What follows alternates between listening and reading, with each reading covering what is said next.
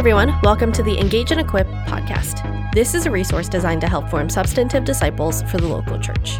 I'm Ashlyn Phelps, the communications coordinator at High Point Church, and in this episode, we're going to hear from Nick Gibson, our lead pastor, John Sekatowski, our director of kids ministries, and Jill Reese, who is not Nick's assistant anymore, but is still on staff, doing project coordination for Nick. They're going to talk about how to move away from repression as a way to deal with our emotions, and what healthy suppression looks like. About halfway through, Nick will leave, and John and Jill will talk about their personal experiences with repression and how counseling, friends, and other resources have helped them become unrepressed. You can find links to the books that they found helpful in the show notes. As always, if you have any questions or feedback from listening to this episode, send us an email at podcast@highpointchurch.org. Thanks for listening.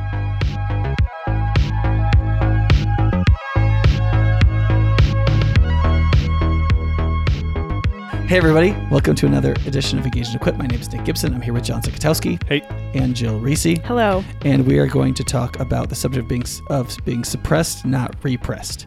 And that has nothing to do with firearms. So one of the things I talked about in a sermon a while back was that there's a big difference between suppressing our emotions, that is, not blowing up at people and stabbing them, like acting in antisocial ways because we have certain feelings, as opposed to being repressed, which is not allowing ourselves to even know how we really feel. Mm-hmm. It's a form of self-denial. Yep. And that suppression is absolutely necessary for any human being in any social situation or anyone who lives any kind of productive life at all. Repression is an unhealthy thing that tends to lead to real problems in people's lives. Increasingly, as they get older, it seems it seems to be more and more of a problem, and it seems to very much inhibit people's spiritual growth, in my experience. Yeah. And so, let me give a quick example of this. So, we're going to give a couple examples of us being repressed. Yeah. We're going to talk about a few things that over the years I've tried to say to help people with this. And then I'm probably going to step out and you guys are going to continue with some stuff that you've learned. Great. Great. Right? Okay, yep. Great. So, we had prayer meeting last night, 2 nights ago at High Point, and I knew either that night or very soon after I was going to be in a hospital room with a family taking their 1-year-old off of life support. And I thought, one of the things I think about that is that if you're a pastor and you go into a family and you are with them while they watch their child die, you should cry. Mm-hmm. If you don't cry, that's bad. There's something really profane about that because something horrible is happening, something so heart-wrenching. Right? So I actually had a couple people pray for me, but listen, I need to be able to connect with the part of me that realizes how awful this is, and to connect that on a really deep sense, I need to be able to cry. And so I had a couple people pray for me, and it was a meaningful moment. And then the other night, literally last night, I was there, and it was horrible and also very beautiful, the way this family handled it, and the way the UW Children's Hospital staff that worked with her handled it. The nurses were so fantastic. And I didn't cry when I thought I would, but it was there, but just a little, not enough. It didn't feel like I was really feeling everything for what it really meant. And I just hate that. And I know that that's not God's will for me. I know that he wants me to weep with those who weep. And instead I dribbled with those who weep. Yeah. You know what I mean? And the two nurses who I don't know that they're believers. I don't think they are. They were with this kid for 10 months. Okay. So they were more invested, but they were holding each other crying, which was so beautiful. Actually, one of the things that really made me start to cry. Yeah. But that ability to emote with other people is fundamental to loving other people, I believe. Yeah. And, we talk about the verse in John 10, I think it's 45, where the whole verse is Jesus wept, and it's really easy to memorize that verse. But I think that's a really important verse. Yeah. Yeah. I think Jesus even knew he was going to raise Lazarus from the dead. Yeah. But Mary is crying, and he just cries. Because death is sad. Because death is sad and horrible. And she was so hurt, and Lazarus was going to die again. And so I feel like this is not just psychobabble. I don't on one level, repression is kind of a psychology word. I do not think this is psychobabble. I think that it is a plan of the devil for us to put us out of relationship with ourselves by separating our minds from our feelings, so that we can't really take the full inheritance of learning and all the growth we try to do with our minds, I think what ends up happening is we come out of relationship with ourselves in a way that Jesus never was. Mm-hmm. And I think God wants to restore. Mm-hmm. And I think teaching Christians how to try to pursue that is important. Yeah. Yeah. Yeah. That's integrity, is being one with yourself and being undivided. That's a part of integrity. Yeah. Mm-hmm. Agree. Right. Yeah. Okay. Do you guys want to tell short stories about how you are terribly emotionally repressed people? John, you can go first. And or why? Just deciding. Yeah, I can start. So some of my dealing with this has come from a really helpful framework that I found that at least that helped me put words to kind of the path I was already on, was using the Enneagram. Yes. Which some people have strong feelings about, positively or negatively. But I found it to at least be helpful as a tool to understand the direction that felt like God was already taking me in. Yeah. So for our listeners, the Enneagram is a personality typing sort of tool that was actually created by Christian monks. Is this correct? A long time ago. Centuries ago, to help people understand kind of their personality, how it would function if it was functioning in a godly or healthy way, and then how it tended to function when it went bad. Yeah. And by understanding this, you could pursue with spiritual direction godliness. Right. Right. And there's 8 personalities. Nine personality types. Yeah. So one thing that I found really helpful about the Enneagram was that it did set out a path, right? Like you're saying, that it's unlike other sort of personality tests that are like, this is what you are. It's neither good nor bad, even if you lie a lot. Right. Yeah. The it's thing who you are. That's helpful about the Enneagram is it says, here's probably the things that you'll be prone to that aren't good, that you're going to need to grow through. It has a good framework for sin. Right. Yeah. Yeah, I found it to be a very helpful framework. So for me, on that particular framework, I am a type 3 with a 4 wing. And so what that means is a type 3 is very like success and image and performance driven. Mm-hmm. And then a type 4 is very like artists are type 4, so like very authentic, very like focused on the authentic experience. And so what can tend to happen is the associated typical vice with an Enneagram 3 is lying, because you want to appear impressive to people. So you just twist language in such a way that it appears like you're more impressive. And then the 3 wing, you convince yourself you're not lying because you're being authentic. Right, exactly. Or you feel this like disconnect of I want to be authentic and I'm not being, and I hate it. And so then it like creates this inward self despising. I'm so sorry.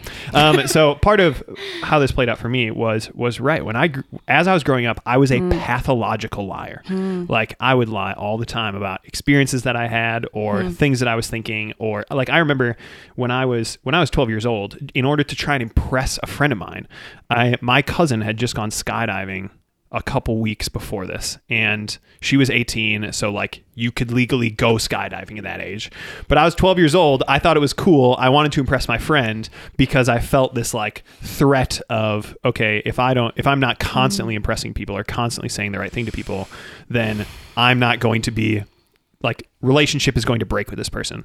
So I like lied to this guy and his mom saying that I'd just gone skydiving, and it's like, yeah, I'm sure they read right through that. But anyways, some of how that came about was I grew up in a household that was normal in a lot of ways, but one thing in particular was there was just a lot of yelling in our household, and oftentimes, like before me and my sister would be heading off to school, my sister would be crying about something that my parents had yelled about, and I was oftentimes playing almost like a middle child role where I was trying to like and you're the oldest? I'm the oldest child. Yep. So I was like trying to calm my sister and like say the right things to my parents to make them not be upset. And, it created this thing in me where I just started to shut down my emotions, because when I was expressing what I truly felt, which is like, right, when I would cry, it felt like that sort of perpetuated the cycle. There's no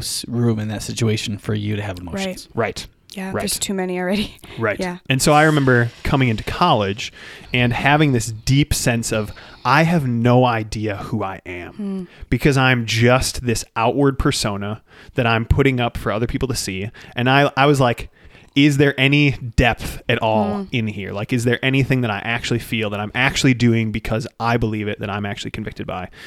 So that was really that even like realizing that was happening was much of what started to draw me to Christ in college. Was I remember going to crew meetings and seeing these people who knew one another actually cared about one another. And I was like, there is something going on here that I do not fully understand. So that is, I guess, a little bit of the story of how I got repressed. Yeah, because if you don't know your feelings, you don't know who you are. Right. Not really. And then it's easy for you to put on some kind of false self. Right. And then that to then confirm, like have a confirming circular positive feedback loop where, there's this great section in the Screwtape Letters where the demon Screwtape is telling this other demon how to destroy this Christian man. He's like, just try to get him to do stuff he doesn't really like because he likes it. Get him to eat the finest food and to read the most approved books. And just whatever you do, don't have him do anything because he genuinely intrinsically likes it, even like eating tripe. You know, he's like, I distrust honesty in every form. You know, and I think there are ways in which repression leads to dishonesty. It is fundamentally dishonesty because you won't let yourself know who you and what you are. Yeah. And then it must lead to a false self. Right. And then you get increasingly invested in that false self. Right. And it becomes harder and harder to break with it. And so we want to deal with this as early as we can. Don't wait till you're having panic attacks in your 40s. Right. Like deal with it. Or never crying. Unless you're 40 right now. If you're 40 right now, then deal with it in your 40s. Right. Yes. But if you're 22 right now, deal with it right now. Right. Yeah, I connected a lot with the character of the tragedian from The Great Divorce. The Great Divorce, right, that it was, you know, like mine didn't manifest in the same way that it did in that book, but it was this idea of like, okay, there's this sort of false self that every time that this guy is sort of feeding it, it grows and grows and grows and grows until the man himself disappears and is eventually consumed by like the persona that's been created. And I felt that way coming into college, where it was like, I don't exist. Like just what I'm showing to people is the thing that exists. And like every moment of my life is a lie. So when I started to do counseling related to some of this stuff, the word that was used, like at least the counseling word that was put on this, was sort of trauma splitting. And this sense of like, when trauma happens, you can have this split self where it's like on the one side there is the quote unquote real you, and then on the other side there's the quote unquote sort of outer you that you're letting other people see. And I remember it took me until probably a year and a half ago to start to actually be able to receive compliments well, because up until that point it was like, well, are you complimenting me? Are you complimenting the ways that I'm presenting myself to you? You don't know, so I refuse to accept your compliments. And it felt like in the last probably year and a half, and this felt like a really great confirmation of this move towards integrity was the thing that was in my mind as I was trying to grow in becoming unrepressed. Was it felt like a great confirmation to hear somebody compliment me and be like, yes, you are actually saying something that is true about me because I'm showing you the true me. Well, and if they compliment your false self, it's an enslaving event. Right. Yes. Because you have to, because now you have to be more committed to the false self that got you the compliment. Yeah. Right. All right. You're very fascinating, John Wheels. We have to move on to Jill. Great. Jill, do you want to? Yeah, I will start. Because you started with the Enneagram, I will also start there because I also like the Enneagram. So I'm either an 8-wing 9 or a 9-wing 8. I feel very split between both of them. And so an 8, the drive, the motivation in an 8 is to be strong and not weak. So very in control and very strong. And that's what you're presenting to the world. And really inside, you feel like really afraid that everyone's going to find out how weak you are. And then with the 9, some of that for me is feeling not worthy of love as myself. And so the 9 will sometimes just kind of adopt personalities of other people. But for me, it really plays out as this fear that like, if someone really knows me, I'm going to be too much or not enough or something like that. So the reason that all of that is, there was a very critical event in my family when I was 3. I was sick in the hospital with leukemia, and I was in the hospital for about 6 weeks. And I don't remember people being there or explaining to me what was happening, even though I knew somehow, probably just from picking up stuff, that I could die. So I kind of knew what that was. It felt like this huge, scary thing that I didn't really understand. I didn't feel like people were there with me. And then at the same time, my family was moving into a new house that I don't remember seeing it yet. I just knew they were moving. And my sister, I'm the oldest, and there was like another my sister was born, and she was young. And so it kind of felt like I was replaced. Like I caused all this pain and was like too much to handle. And then like people just weren't there even when they should have been. And like I said, I didn't say this yet, but I don't know what actually happened. Those are the things I remember. So just to cut my family some slack, it was hard for everyone. So that has just led to me feeling like when I feel things, I'm always like metering out like how much can I show people and how much can I express, because if it's too much, they might just leave and not be there.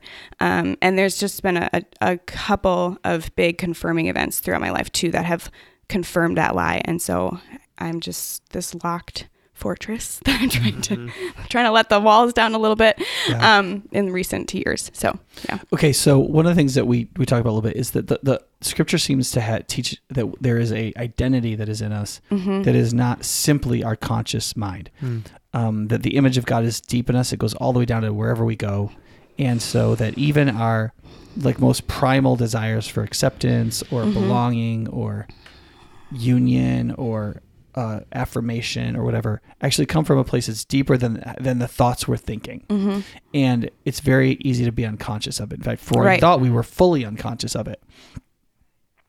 But I think scripturally, we can know who and what we are, so that where that's coming from isn't unpredictable or unknowable, right? We have these, like, I tend to call them our primal self. I don't say that because I believe that it's coming from your lizard brain. Like, I don't tend to explain it evolutionarily. I'm not necessarily against that, but there's a part of us that's more primal. It's the thing that in us. So I think having kids is a good example of this.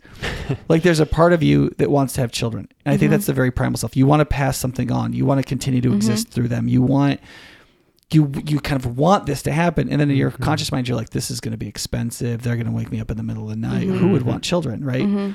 And it, like, you can almost feel that palpable difference. But I think that's actually true for almost everything. And I think when I talk about having an integrity of self related to becoming unrepressed, I mean something like being in touch with your feelings such that you're uniting your deepest being with your conscious self. That primal self of yours isn't controlled, that is repressed by your conscious mind. It is only suppressed and directed by your conscious mind. Does that make sense? And I think that is an extremely important distinction. To suppress the primal self is to destroy yourself slowly. To repress it, to suppress it is just to not kill people when you're angry. Right. Like it's to use what the Bible calls self-control or discipline. Right. And self-control is critical. You can't have godliness without self-control. But self-control is not the same thing as not allowing yourself to know what you really should know about yourself. Right. How you feel. All right. So I can only be here a few more minutes before you guys talk about this. So I want to go through a list of things that I have over the last few years in particular used as exercises with people to kind of enter into this stuff. And the reason why I wanted to do something like this at our podcast is I think High Point Church draws a disproportionate number of emotionally repressed people because we tend to bring educated, pretty conscious people who think abstractly, use their minds a lot, and they use their minds to control their work world and most of the things in their life. And it becomes just sort of natural to use that to control your feelings. I.e. suppress them. And I think there's a lot of people at High Point that are pretty emotionally suppressed. Repressed. And I think in other places where people aren't like that, I think that the problem they usually face is that they're not properly suppressing their feelings. Right. So you have some people who are like just completely out of control. And there are churches that are among these sort of like, quote, uncultivated folks, people who haven't been taught how to suppress their reactions. And so you've got these churches where self-control is the main thing people need to learn. They know how they feel, and they let everybody else know it, and they just they act very explosively and destructively, and they need to learn how to, in self-control, suppress certain things. When you get like middle-class people or quote cultured or cultivated people, these are people who have mastered the regulation of how they should behave. But in order to not experience the tumult of feeling inside of them, the hurt and pain and desire, and right, they control the inside by suppressing those emotions or repressing those emotions instead of just suppressing them when they should. Does that make sense? And so when they should be able to release those emotions, like in weeping with those who weep, Right. they're just not there. Right. They've dammed up the stream and it can't flow. Does that make sense? Okay. So here are some of the things. I'm going to just read through them kind of quickly. Great. And then you guys can talk about them. Does that make sense? Yep. Okay. Makes One sense. is feel the feelings when they come. Do not put them off. So like if you start feeling angry, don't repress it. Don't be like, I'm not angry. Just be like, just acknowledge. I read one author says just like you welcome it in like a guest into your house. Don't do what it says, but acknowledge that you're angry, feel the anger, and acknowledge why you're angry. Then it's likely you're going to have to say, in your anger, do not sin. So anger, you don't get to tell me what to do, but I acknowledge you. I know you're there. I feel that. Right. So I can't tell you how many teenagers even I've been like, look, you need to start feeling your feelings. Like especially these high achieving kids that want to go to good colleges, they have no idea how they feel. And I'm just like, look, you need to stop. And there's one girl who was like, she was a lifeguard, and she was like, she was like, I was in the, the buoy room just crying. I was trying to do this thing you're saying, and like, she's really struggling with her relationship with her parents. And and I was like, good, good, go cry for 3 or 4 minutes, because like feeling an emotion actually doesn't take very long. Right. It actually happens pretty fast. For a few minutes. It's done. Right. Yeah. Right. Yeah. Just let yourself, and like after you do that for a while, you won't have to work so hard at it. But like if you're repressed, you need to, every time an emotion comes up, you need to welcome it. Like it's like if it was be like if you lived on a block and everybody thought you were hospitable and nobody wanted to come to your house. Yeah. Anytime somebody comes to your house, you like roll out the red carpet. You're like, oh my gosh, please come in. I've got this special home brew, and if you want some bacon, like do everything you can, because people have learned not to come around. Right. That's a good Does that make analogy. sense? Yeah. All right. So a second is welcome feelings you should have felt, especially laments and hurts that you've denied. Okay.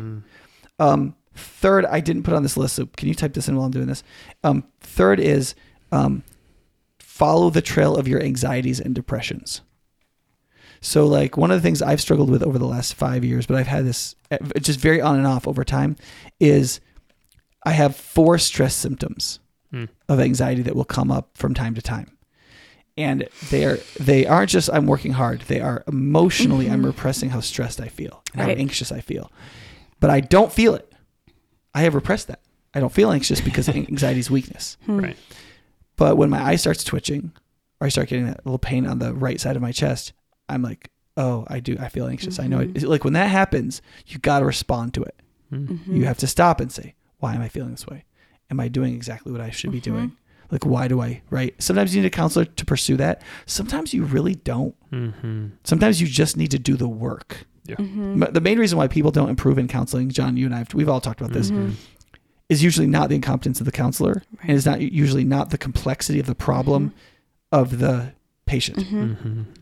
It is the failure of the patient to do the hard work of doing what the counselor tells them to do, of like working through the problem. We talk about, well, I'm working through this. No, you're not. Right. Virtually no one is actually working through anything. They wish they could float through it, but they're not actually working through it. And that lie that people tell themselves that they're working through something when they really aren't doing the work is one of the reasons why people don't improve. You guys can probably talk about that too. Yeah. So, and then, so follow the anxieties and depressions. 4, stop rationalizing away feelings as impractical or useless. I can't tell you how many people are hurt. They're talking to me. They're telling me how they're hurt a little bit. And then they just close it down and say, there's no use thinking that way. And I say to them, yes, there is. Feelings are for being felt. So like you need to feel those feelings. You need to don't say, well, it's completely impractical to feel traumatized. Well, in some ways it's relatively impractical to feel traumatized, but if you've been traumatized, then you need to feel it. Right?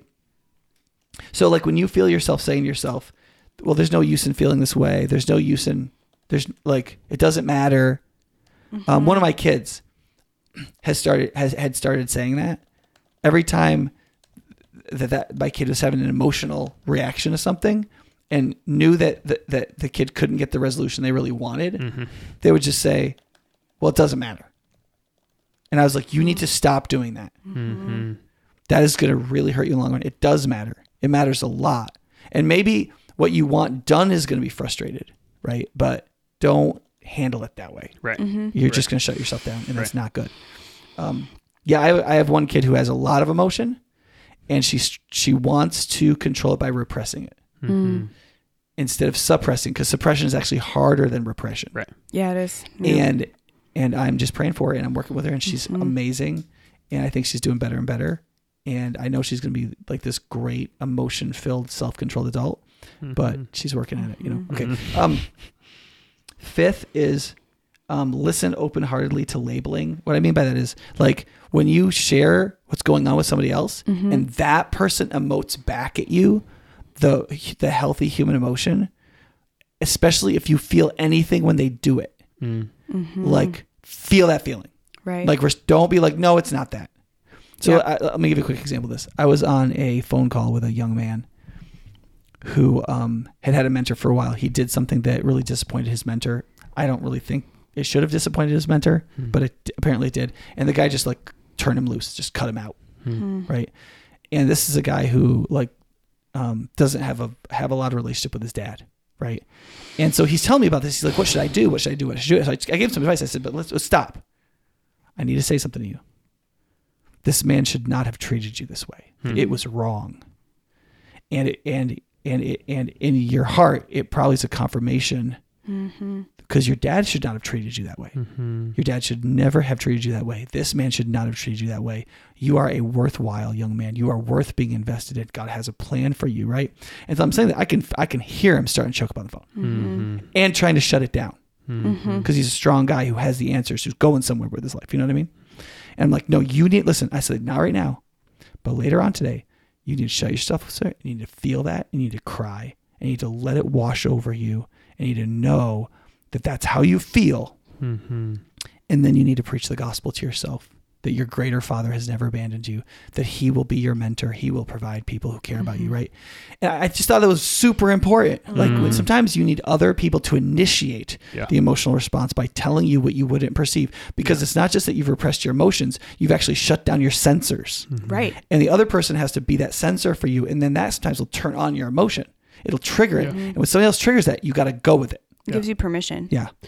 This is very helpful. I had a couple of mentors who were very good at doing this, and it was very, very helpful for me. Because initially I didn't really know what direction to go. Right. And being able to follow that feeling that they're hitting on something was very helpful. Yeah. Okay, I got to go in just 2 minutes, so I want to, you guys can talk about that. 6 is, if you still have strong negative feelings when you remember an event from the past that's more than 14 to 18 months old, it's not resolved. Right. A helpful way to think about this is a way I heard Jordan Peterson talk about one time. He said, if your mind has tagged that, it's because your primal self feels like if that happened again, you wouldn't be able to handle it. Right. You didn't handle it well then, and nothing has changed. You won't handle it well now. Either you're going to lack the courage or the competence to handle it. You either won't be brave enough, you won't be able to respond, you'll be too emotionally weak, or you'll be too incapable, you won't know what to do. And he's like, you got to go and take that thing. And sometimes if you actually track through the past events that you have those negative feelings towards, there's a theme. And so your mind has tracked those as confirming examples of this is who and what we are here. And we're not better. Right. We're still weak. We're vulnerable, because you remember that because of your heart believes it's a vulnerability. You don't feel secure. And so you got to look at that and be like, am I courageous? Am I competent? Am I ready for that? Can I? Right. And then that's the work you have to do, because the answer might be no. And you might have to pursue a certain kind of virtue, a certain kind of wisdom, a certain kind of growth and then you keep going back to that and praying through it until your primal self becomes more and more convinced that you are ready. Right. You are going to be fine. Right. You have grown. Does that make sense? All right. And then 7 is dreams. I know this may sound like psychobabbly to some people, but listen, I read this in Carl Jung, and I really think it's correct that people who there's a certain kind of people, that's what he called excessively conscious, meaning that you control your life through your conscious mind. And your conscious mind is so strong and so active that it controls your emotions and your primal self. It exerts not in a mutual loving relationship like a husband and a wife, which is I think what really should be happening, but instead it controls your primal self. It doesn't let your primal self talk. When you fall asleep and your conscious mind can't exert that control, your primal mind comes out and plays in your dreams and shows you how you really feel.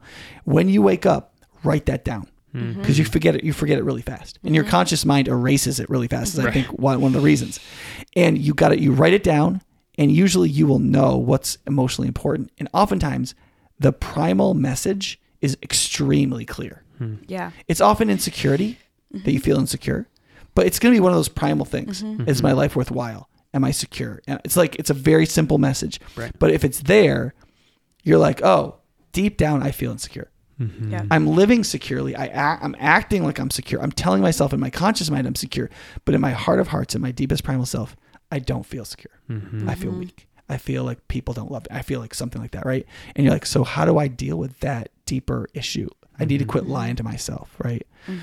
Okay, so I think dreams are really helpful. Write them down. They're usually pretty. And then we got this from Jay Stringer in his book Unwanted, where he talks especially about unwanted sexual behavior. Instead of looking at something you do that's sinful and say, I'm such a terrible person, I'm such a dirty person, I'm such a disgusting person, and like sort of reprimand yourself, he says something like, ask that thing the question, why do I need you? Why are you here? So he talks about talking to men who have pornographic addictions, and he says, they say, well, I'm addicted to porn. And his first question is, okay, what kind?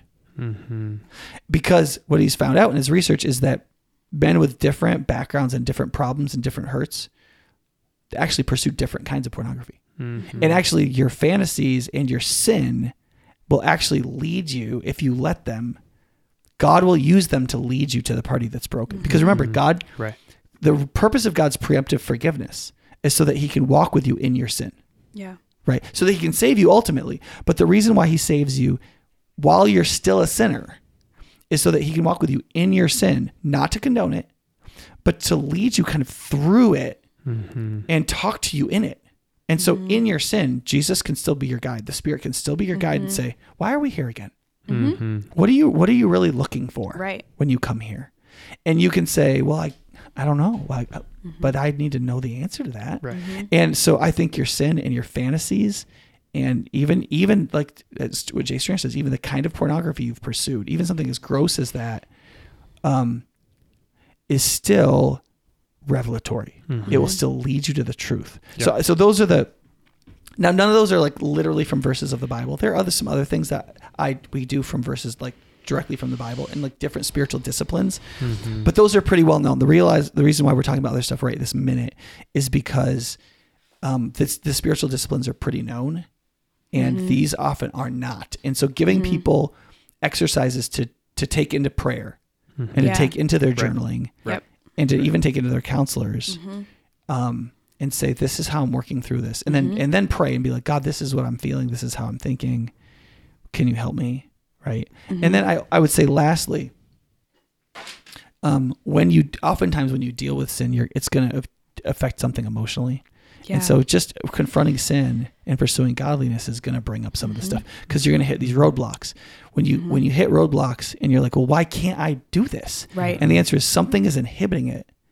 And that thing is something you don't know about. Right. And if it's something you don't know about, it's probably something that's in your primal self that you're oppressing. That's why you don't know about it. You don't want to know about it. Right. You don't want to know about it. And so that's one of the reasons why the truth always precedes godliness.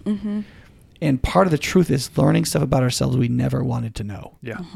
But knowing that God can bring an incredible amount of freedom through it. Right. Right. Yeah. All right, cool. Right. That's it for me. Thanks, Nick. So these guys, I'm sure these guys are I can't wait to listen to all the brilliant things you guys are going to say about this. I just thought, my last thing I want to say is this is so worthwhile. Yeah. It's so worthwhile to pursue the deepest communion with God, the deepest integrity in yourself, the deepest fullness of the Holy Spirit's work in you, and the strength, the oak of righteousness you could become has to be built on a foundation that has integrity. Yeah. And when we won't know ourselves, as whole human beings, the foundation of our godliness is cracked, and we just can't grow like we need to grow. Yeah.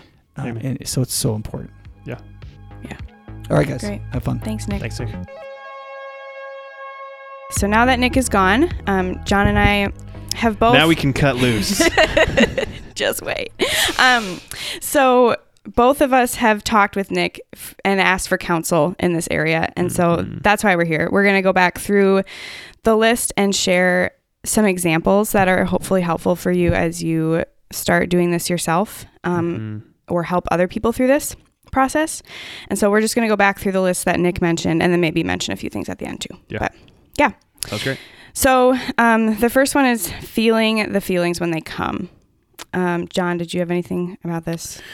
I can't think of anything in particular Okay. that was, I mean, obviously, right. Do it. Yes. But Yeah. there are a couple later on in this Okay. list that were specifically very helpful to me. Okay. And that wasn't one that stuck out. Right away, but. I have examples that are sort of embarrassing about this, but might be helpful to just encourage you to do it. Yeah. So I guess to frame this a little bit is to, I think what's helpful about, or what hopefully you'll get out of this as Jill and I are going through this, is you've gotten from Nick sort of okay, here's the idea of how it could work out generally. But then Jill and I have seen some of these things really specifically be helpful in our lives. Yes. So we're going to go through these and give some just kind of testimony of how these things have actually worked in our lives. And hopefully that will be helpful to you as you think about how they might be applied to your life. Taking the sort of theological concept and putting it into, this is how this might be practical in the work of actually doing it. Right. Yeah. So I'm going to combine 1 and 2. 2 is 1 is feel the feelings when they come. 2 is welcome feelings you should have felt. So for a little bit of context, I've been going to trauma counseling for about a year now, and it's been very helpful. I recommend that if you have experienced trauma, but I still was feeling this disconnect. John, you shared about that in your story too, but I was still feeling this disconnect spiritually, like things would happen and I would deflect and I would repress, and I knew it was happening, but I didn't know how to make myself do the thing. So I talked with Nick about this, and for feeling the feelings, there's been examples where I've felt like I won't cry in counseling. So if you're going to counseling and not getting anywhere emotionally there, that was happening to me. I would not cry in counseling, but I would be in random situations and just feel like I needed to sob. And, but it's awkward to do that normally. So I was trying to figure out how to do that. One example was we were in, Nick sometimes does staff trainings with with the staff, obviously. And one of them was we were going through Ephesians and working on exegesis. And there was something that happened. I didn't even know in the moment what it was that made me like flood, which is a term where you feel all these strong emotions from a past event, basically in the present, because you're triggered. So I literally just started crying. Like I wasn't loud, but I was like, there were lots of tears. And I was just sitting in this room. John, you were there probably. If you don't remember, that I don't remember. I'm not offended. I was trying to make sure I that did miss some of them. So I also was trying not to make a scene. Right. And I thought about leaving, but for my story is that I really struggle expressing emotion in front of other people. And so here I was in this room filled with people who I know really well, and I had to cry a little bit. And I was like, you know what? I'm just going to stay here and cry. And if someone asks about it, I'm just going to say I'm okay, because that's true.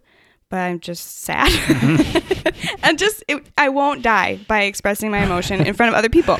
That can be, that statement can be a very helpful statement. Yes. When confronting fear, whether that would be crying in front of people or things like that, it's like, okay, what's the worst going to happen? Right. I'm not going to die. I'm not going to die. So it's going to be okay. It was fine. Yeah. And Nick did ask me, and I said I was okay, and life moved on, and it was okay. And so there's been moments where I've just had to go feel the feelings, whether around people or other people, or around people or not. And it's been very helpful for me.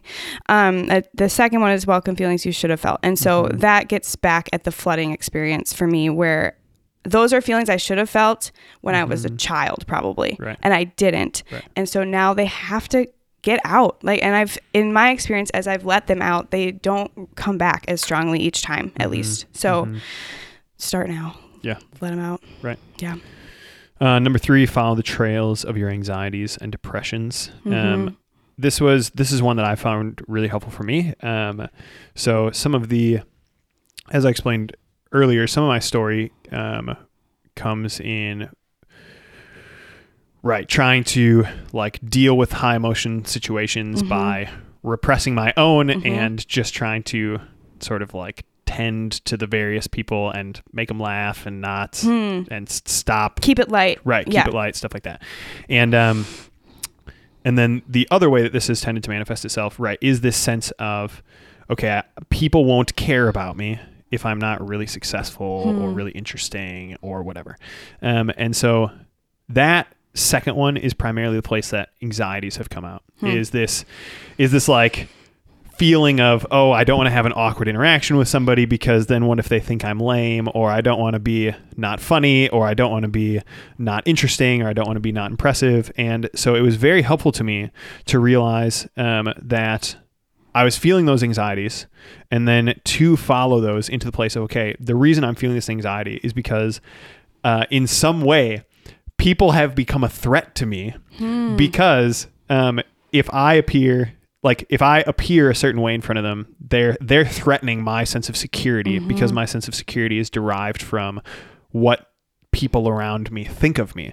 And that's very helpful to then say, okay, how do I give that to Jesus? Right. And not keep that, not like crowdsource my security to my nearest group of friends, And so it wasn't until I was able to actually recognize that was the thing that I struggled with, to follow it through the anxiety to, okay, I think the thing that's happening here when I feel anxious, when this did not go the way I wanted, is I'm actually feeling threatened, and to go, okay, why do I feel threatened? Here's why I feel threatened, because my security is in what all these people think about me. And so it wasn't until I was able to kind of track that down and follow it. It wasn't until that point that I was able to actually try and deal with it and try and bring it to God and try to, like, in those moments, spend a moment praying or spend some time journaling afterwards or using some of the other spiritual disciplines that Nick was talking about earlier, to go after that thing that was identified using this sort of tool. Yeah, that's good. That's a good example. I feel like there's a lot of examples of that, but we could go on to 4. I think let's go on. All right. Number 4 is stop rationalizing away feelings as impractical or useless. I literally did this talking to Nick when he was talking to me. I was like, there's no point in feeling angry right now at my parents or whoever, because if I just go get angry at them, what are they? They're just gonna be like, I'm sorry. Like, what do you want me to do now? And so I've felt that. And I think part of it is knowing this gets at what Nick was talking about with, are you actually working through the anxieties and depressions from the last point? But I felt like I knew what happened to me. I knew it. So, and it all made sense. It made sense why I felt insecure. And so it was easy for me when I actually would feel the feelings to just tell myself, I already know this. Like, why is it still happening, without actually, and rationalize it without actually working through the feeling part. And it's not helpful because it just keeps going.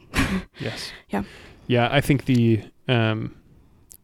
I think one thing that is helpful, so we're looking at a document right now that has the list, and the sub point is, it is possible to be too solution oriented too quickly. Yes. And I think that is exactly right. That's what Nick was talking about earlier, that I think especially the culture at High Point is an excessively conscious culture that is aware of what's of how they're being perceived, of what's going on, of how to fix problems, et cetera, et cetera. And it can be easy to repress by turning to, okay, what is the solution to this situation, rather than making enough space to feel things. And I think that's an important step in becoming unrepressed, is not automatically defaulting to, okay, how can I bring this feeling into the prefrontal cortex and just sort of logic it away. Right. Or even theologize it away. Right. Like, well, I know this is true about God. I know this is true about me. Right. So I'm good. It's okay. Yeah. I shouldn't feel this way. No, you still have to, like we were talking about with Jesus. Jesus wept about death, even though he knew he could He was going to raise Lazarus, but death is sad. Right. So Jesus still wept. Right. Okay. 5, listen open-heartedly to labeling. When someone tells you what something is or means, when you'd be prone to minimize it and not feel. Yeah. This has been really powerful for me, especially early on in my journey as a Christian. I was meeting with a mentor. His name is Travis. Shout out to Travis. I don't think he listens to this podcast, but if you do, Travis, Hi, Travis. know that we're talking about you. And he was very, very good at labeling what was going on, which was very helpful to me because I didn't know what was going on. And I needed a little bit of guidance in the early on portions to be like, I think this is what's happening, or this is the thing that's still true about you, or this is like what caused you to go down that path of thinking. And I think that the thing that felt sort of self-affirming about it was, right, when that would be said, I would feel something again. Yes. And it was very helpful to start to, a concept that Jung uses a lot is the idea of a mental map, that like you're, that within your mental space, like part of what you're doing as you're becoming more integrated is you are like exploring the territory more. And it felt like that was part of what was helpful about this, was like, that was my entry point into the map, was to be like, okay, I know that this, I think, is what's happening right now. So now I can begin to explore a little bit more now that I've been given this thing by somebody else. So not to not minimize those, to not turn away from them, but to accept them, especially if they're doing something to you, to believe that they're doing something, was very, very helpful for me. Right. This has been really important for me in overcoming denial. So there's been like generations, I should say, decades in my own life, but generations of denial, in just minimizing bad things that have happened even to other people in my family, and just not, so for me, I don't even know when something is bad sometimes. Like, it's hard for me to name it as that was a terrible thing that happened. And so one thing that was helpful for me, even when Nick was counseling me, was he got mad for me at things that were bad in my life. And I've had other friends like cry when I tell them something. And so I think this is an important part of including your friends and people who know you really well, and not just talking to a counselor. Counselors are great.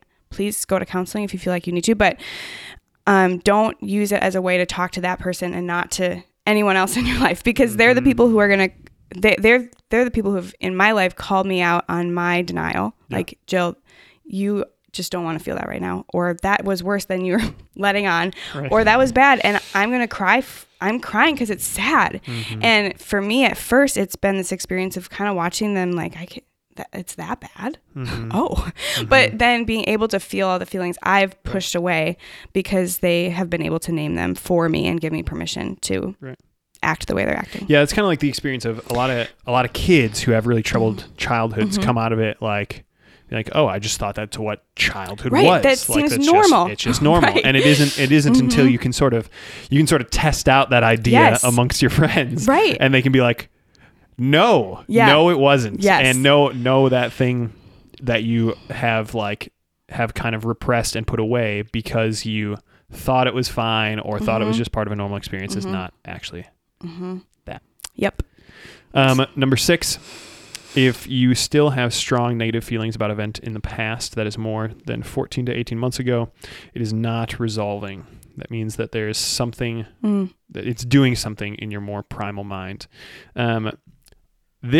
So going through, there's Nick mentioned that he heard about some of this stuff or some of the, getting into more of the details of how to try and deal with this particular one from a guy named Jordan Peterson.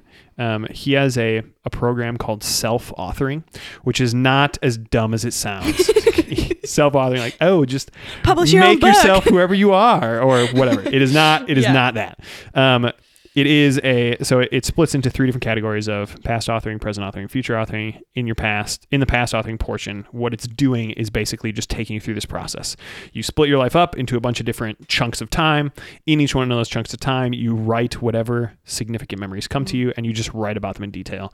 And that was something that I did. I think I finished it like a year ago. No, a little more than a year ago. And it is It is one of the most significant spiritual things I've done. And so I ended up by the end of this process having like 40 single-page pages of just past you did write a book. memories. Right, you right. I did book. self-author. But what was very helpful about it is actually going back to the moment, and what he encouraged you to try and do, and I think this is really helpful to try and do if you try to do this on your own, is to get into sort of a reverie state where you're kind of like, where you're sort of watching the movie of your life, and to go back to certain different time periods and the different memories that are significant in those time periods. And I ended up, when I was doing this, discovering quite a few, just like Nick was saying, kind of clusters of themes of things that had affected me. So one of them in particular was just a lot of my early relationship experience was it was never difficult for me to get a first date, but it was difficult to get it past like a fifth date. And part of that was because I was so focused on trying to impress the person that I was going on dates with that it just kind of felt icky to them, I assume. That theme was still affecting the way that I was thinking about relationships and the ways that I was thinking about how to pursue one in a healthy way. So some things like that. So that was one amongst many. Some others about like, okay, either conform to the group or die. Like I remember I think this was in kindergarten. I went to I had this Packers Halloween costume. So it was like helmet, pads, shirt, football pants. It was awesome. And I decided one day that not on Halloween, that I was just going to wear it to school. And that is awesome. I just got ruthlessly bullied on the bus. And it was like, okay. Confirming. Take Confirmation. note. Yes. Take note. Conform or die. Yes. And so that became then really like that idea playing itself out in my mind that I need to be aware of the group dynamics here. I need to play into them as best I can. I need to not do something that's outside of the bounds of sort of this normal group dynamic, was something that was playing itself on my actions that I just didn't know. Yes. So that was that process of going back, of feeling the things, like feeling the feelings that were associated in those memories. Like I would come out of a 1 hour writing session just emotionally exhausted. But it was profoundly healing. And I think in particular, for healing sort of the quote unquote trauma splitting of like, okay, there's this internal self and there's this external persona, for bringing those two together. It was very, very, very helpful. Yeah. So that's really good. Yeah, I highly recommend. I've recommended to a lot of people doing this process. Self-authoring is the name of the particular program, or it's something that you can do on your own, knowing like, okay, split your life up into different chunks based on, okay, so I did like before elementary school, in elementary school, in middle school, in high school, and then just think about, okay, what are the significant memories I have from this time, and are they resolved or not? Right.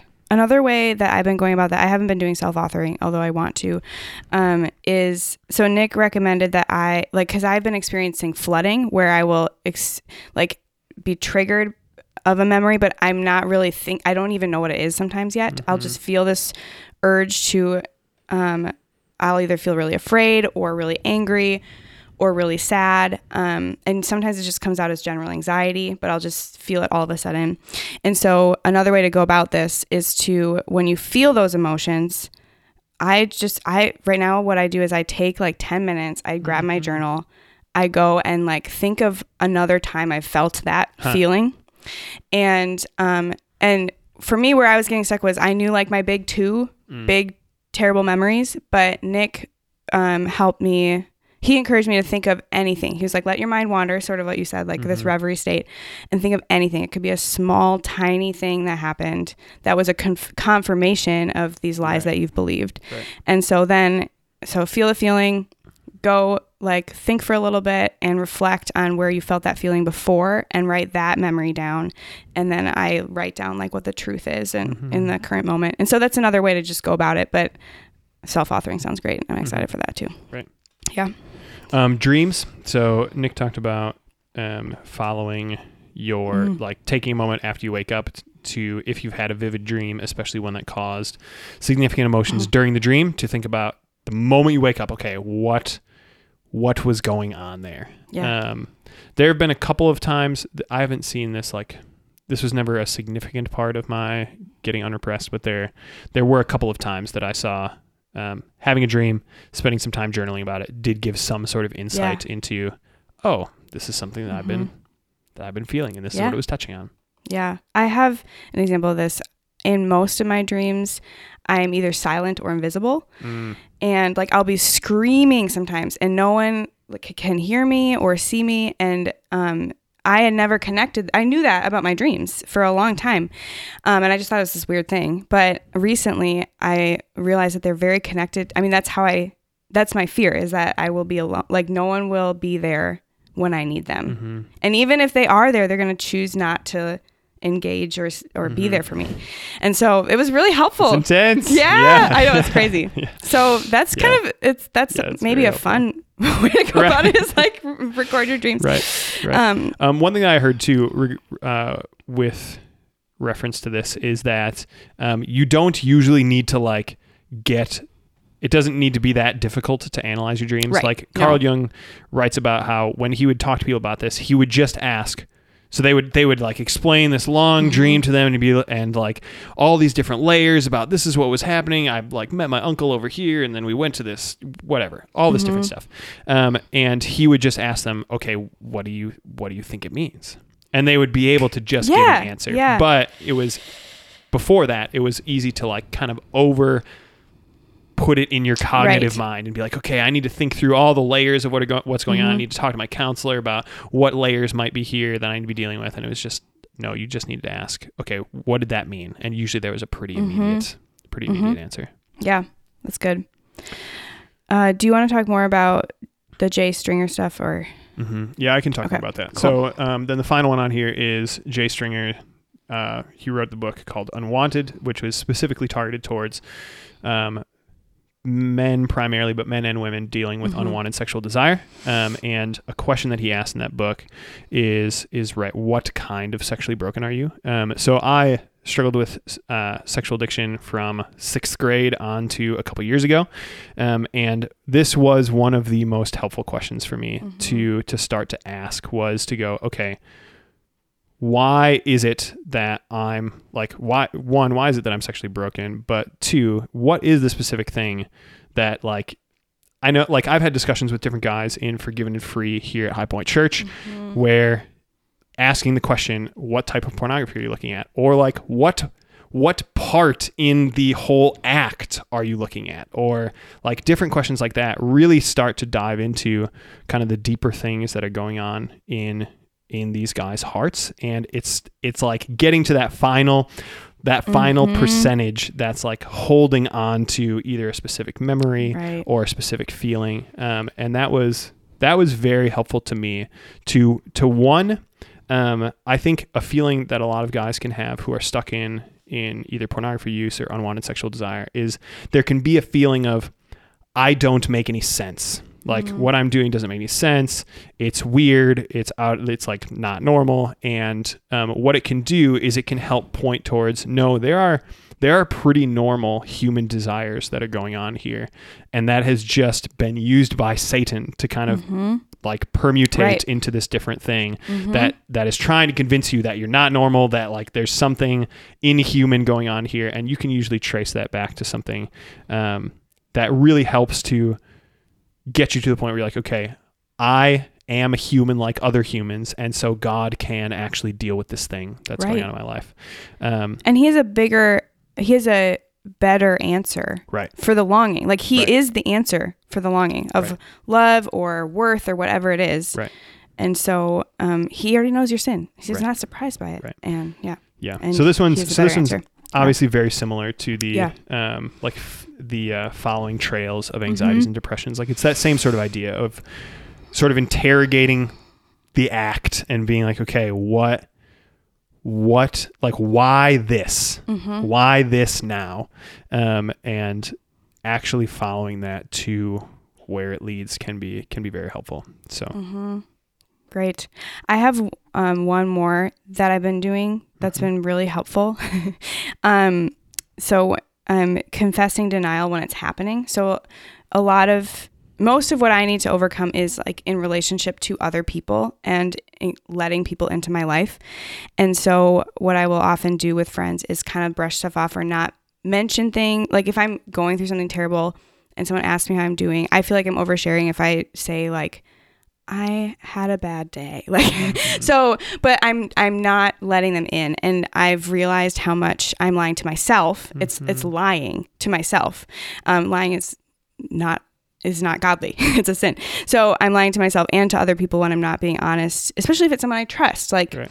And so that doesn't mean that you have to share everything with everyone, but if it's people that God has put in front of me who do love me, I'm pushing them away and then feeling alone. And so that's my own fault. So one thing I've been doing that is sufficiently humiliating and killing the flesh in me is to, like, if that happens and I don't tell someone the truth, I've been going back to them and saying, I was deflecting that moment. I'm sorry that I didn't actually share what I was actually thinking. And so because it's a sin and lying is a sin. And for me, I've used it and felt like it was okay. And so I'm trying to overcome that in the flesh. So that's something that sounds really helpful. Not very fun, but right.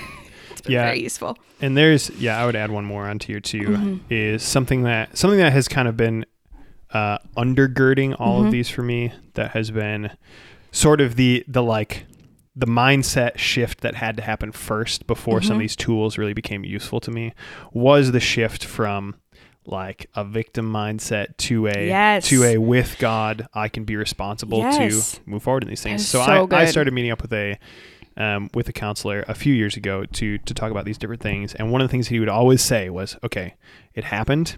It mattered. What now?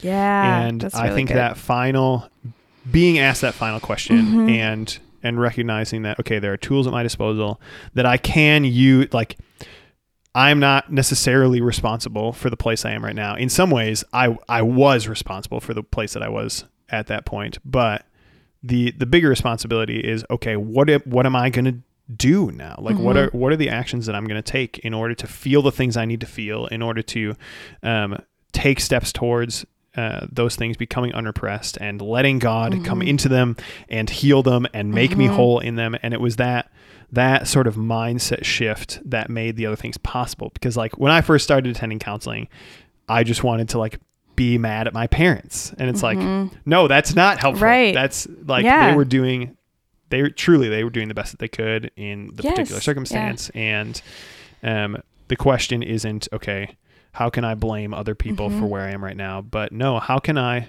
with God, participate in the renewal project that He is working on in my life and in my heart? And these are some of the tools that have been helpful in that project. Yeah. And in that, it's important to recognize that we all are victims in some sense, but we're not ever only victims. We're also perpetrators often because of how we've been victimized. We hurt other people. Right. And so you won't heal until you recognize that you're both of those things. Right. Yeah. Right. Yeah. So that shift has been some of like the thing that has created momentum in doing these other things. So that's good. We both have some helpful books listed, but if you want to go through them, we could, or we could just list them in the show notes. What do you think? Do you have ones that you want to specifically touch on? I will talk about Adult Children of Alcoholics. So that one is not a Christian book, but it was recommended to me both by my counselor, who is a Christian, and by Nick, who is a Christian, obviously. But it talks a lot about, so my parents are not alcoholics, but there's been generations of alcoholism in my family. And so my parents are adult children of alcoholics. And when I read it, it's basically the culture of my family. And it was very eye-opening. It's stuff I thought was normal that's not normal, and that's dysfunctional and harmful. And so I would say this is also true for any sort of dysfunctional family, like divorce. I saw a lot of this because of divorce. So I recommend it if you've grown up in a family that's been dysfunctional in some way. It talks a lot about denial and show me how much I lie. Yeah. to myself and others. It was hard to read, but it was very, very good. Right. It was probably one of the most life-changing things I've read. So, yeah. Then the other ones we have listed are Changes That Heal by Dr. Henry Clown and John Townsend. The Healing Path by Dan Allender. Hind's Feet in High Places was by Hannah Hurnard. Was a book that it's like an allegory similar to Pilgrim's Progress, but I was going to say, that sounds like an interesting title. Right. It just happened to. It was very helpful to me in the particular moment that I was in. It was helpful to me as I was dealing with depression specifically. Another book that was helpful to me was 12 Rules for Life by Jordan Peterson. That was some of the things in there are some of the things that were helpful in kind of making that responsibility mindset shift. That's what we've got. Great. And we'll put those in the show notes as well. Yeah. Yeah, hopefully this was helpful for you to start. If this brought up really difficult feelings for you, please reach out to us through the podcast email, or if you know however, just please reach out. Right. We want to be with you in this, not just throw this on you and say good luck. So, but hopefully this was helpful in just first steps for you. Great. Thanks, guys.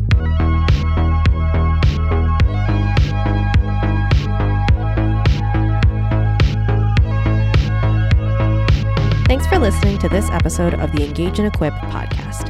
If you have a podcast idea or a question you'd like answered on the podcast, send us an email at podcast@highpointchurch.org. If you'd like to find more episodes, you can go online to highpointchurch.org/podcast. You can also find us on Apple Podcasts, Google Podcasts, Overcast, and other apps like that. We hope this episode was helpful to you as you grow in becoming a more substantive disciple and a part of the local church. If this episode was helpful to you, rate or review us on Apple Podcasts or share this episode with a friend. Those are some of the best ways we have to reach new listeners.